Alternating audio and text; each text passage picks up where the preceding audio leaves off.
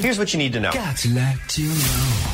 Rightio, Rodney. What do we need to know today? All right. Well, this one is involving the murder of Wendy Sleeman from Eleanor last week. Police are now after a battered-up Ford Laser station wagon. Now, it has Queensland Rego 483ZPG. They believe that this vehicle was driven from Brisbane to Eleanor on the day of the murder by the man who's been charged with the murder of Wendy Sleeman. So if you've seen that car on Tuesday around the Eleanor area... Can I just ask, if it's a white laser that they're saying he was driving, isn't he in prison?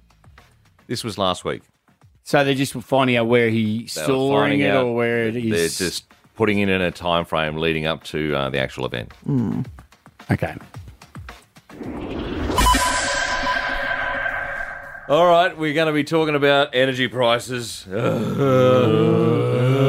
Gas prices, yes, they're on their way up by as much as 21 to 26%. That equates to about an extra $100 a year for your gas.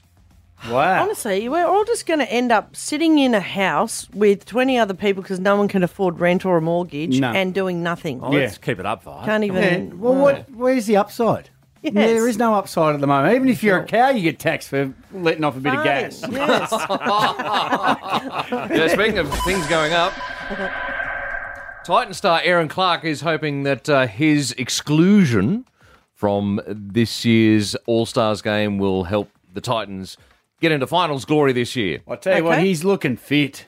He is a fit-looking dude. He's looking fit. And it's only, how many more days until round one of the NRL? Oh, I wouldn't have a clue. I'm going to guess 47. 29. What? Yep, it's only just around the corner, and it's 43 to the greatest game of all the AFL. Come on. So, that's good. That means they're putting some priorities in there. They maybe need about another 11 blokes that follow in the same footpath. But anyway, they're still getting there. No, it's a good example set by Aaron. And, of course, the All-Stars game is going to be happening in New Zealand again, I think, this year. Yeah. Yeah. So, it's good to have footy back there in New Zealand. Yeah. And that is what you need to know.